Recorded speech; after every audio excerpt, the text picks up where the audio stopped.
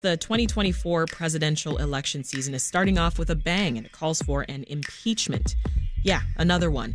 In a statement yesterday, House Speaker Kevin McCarthy launched an impeachment inquiry into President Joe Biden. Now, McCarthy has been signaling this move for weeks, and it comes as some far-right House Republicans have threatened to oust him as Speaker. So joining us now from the Capitol is U.S. House Representative Raja Krishnamoorthi, who represents Illinois' 8th District in the Northwest suburbs. Congressman, welcome back. Hey, thanks so much. First of all, your reaction to this move from the Speaker? Well, I think it's meritless. It's a ridiculous move on his part. I sit on the House Oversight Committee, which has been presented with quote-unquote evidence with regard to President Biden's supposed illegality. And I have to say I haven't seen one shred, not even one iota of wrongdoing by the president, let alone evidence of high crimes and misdemeanor. So I think that this is a purely political move and nothing more. This is a formal impeachment inquiry. Can you just explain what that means? Well, technically, an impeachment inquiry allows a committee or committees to begin gathering evidence of high crimes and misdemeanor, usually by the president, but it could be any other federal official, elected official.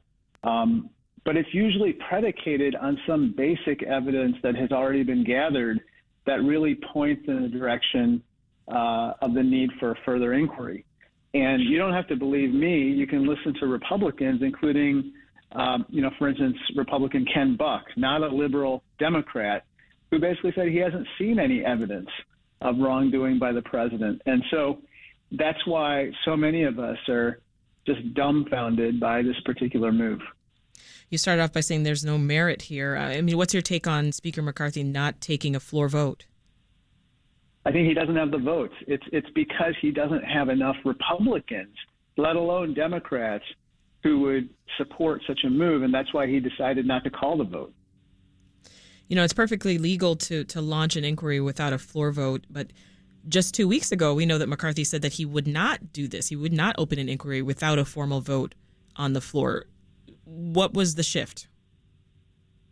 I think the shift was he recognized that there weren't enough votes to support such a move, and yet his hard right demanded that he open the inquiry.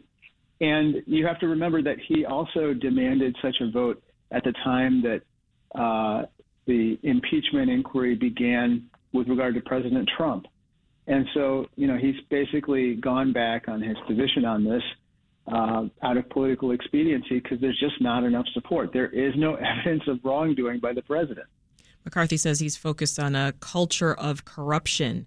That's a quote within the Biden family. And he's pointing at business dealings of the president's son, Hunter. Well, look, even if the president's son engaged in any wrongdoing, that's not the same as the president. You can't impeach the son. You can only impeach a federal elected official, in this case, the president, and there's no evidence to support such an impeachment. That's why they keep talking about the son. So, the right, to your point, they see the Hunter Biden controversy as a huge scandal, scandal of the century. And Democrats are saying nothing to see here. So, are you concerned about the allegations at all that relatives of the president, primarily in this case his son, made millions of dollars from foreign sources and didn't disclose them properly? Shouldn't that be looked at? And that's why, yeah, absolutely. And that's why I support the continued investigation of the son. There's a U.S. attorney and a special counsel now who's been tasked with doing this. And I believe that the special counsel has already announced that he's going to bring some kind of indictment of the son on some wrongdoing by the end of the month. But again, when you talk about an impeachment, we're talking about, in this case, President Biden, and as Don Bacon, another Republican from, in this case, Nebraska, again, not a liberal Democrat, has said he has not yet seen evidence implicating the president. And in fact, just to add one other thing, their lead witness, a person named Mr. Archer, I think it's Devon Archer, whom they brought to the committee, to the Oversight Committee, he himself, that lead witness, said he cannot implicate the president in any wrongdoing. So we're kind of in this weird situation where even their quote-unquote best evidence doesn't seem to implicate the president, and so we're just left wasting time on an impeachment when we should be worried about other issues such as funding the government. There are talks that the speaker is caving into Donald Trump and his allies. What do you make of that?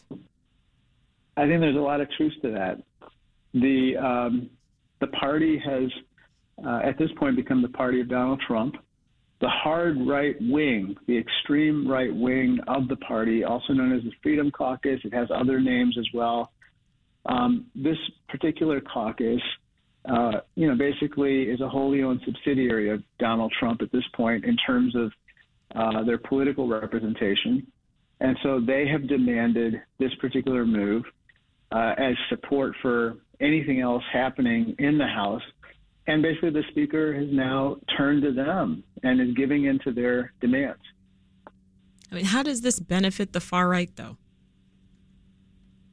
Well, it allows Donald Trump to essentially say, well, look, I have been implicated in so many different indictments, but look at the other side as well, trying to, muddy the picture to, make it seem as though his own illegality or alleged illegality is just, it needs to be diminished in importance.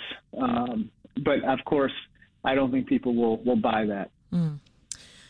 Representative Darrell Issa, who's a senior Republican on the House Judiciary Committee, said that, quote, impeachment is not the goal. So what do you think is? It appears that at this point, the bigger picture here is that Kevin McCarthy has a problem on his hands. He is trying to fund the government, trying to make sure that certain appropriations bills get passed out of the House. But he's only willing to do those things based on Republican support. And so in order to get Republican support, he needs to get the support of this extremist caucus. And so their demand is to start this inquiry.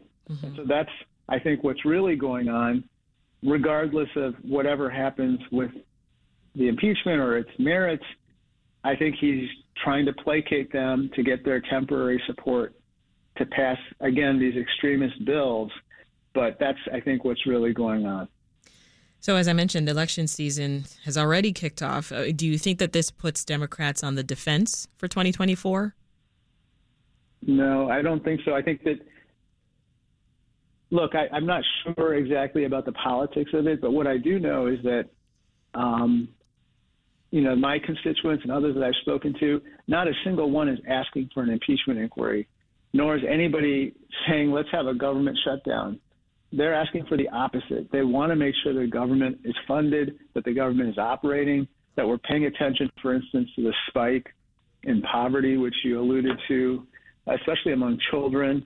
That we're paying attention to supporting cities like Chicago and taking care of migrants and what's happening at the border, mm-hmm. and not on these really meritless matters that Kevin McCarthy and this hard right wing of this party are pursuing. Yeah, I mean, I guess my follow-up to that is, in terms of the upcoming presidential election, does it matter whether these impeachment efforts are successful? I mean, even if the efforts fail, the inquiry sets the stage, I think, for months of hearings that are going to pull the focus of voters, and it could be difficult for Democrats to get non-impeachment messaging across. No? I'm not sure. Again, I don't know how the politics will exactly play out, but I think an alternative scenario, which is likely to occur as well, is that on the one hand, they see a president and a White House that's focused on kind of substantive issues, trying to improve people's health care and education, trying to improve the job, the economy and the job situation. And on the split screen, you see the House Oversight Committee and Judiciary Committee and Kevin McCarthy talking about impeachment. I think people will get really frustrated in that situation. And I think they'll see that, one side seems to be focused on their matters and the other side is not. As you mentioned, you're on that House Oversight Committee, which is one of the three committees tasked with carrying out the inquiry into the president. It's one of the big stories of the day in Washington, this impeachment inquiry. But as you talked about, there's plenty more going on. We got worries about a government shutdown later this month if Congress doesn't fund the government. Are you confident that we can avoid that shutdown? Just give us the latest there. I'm not confident.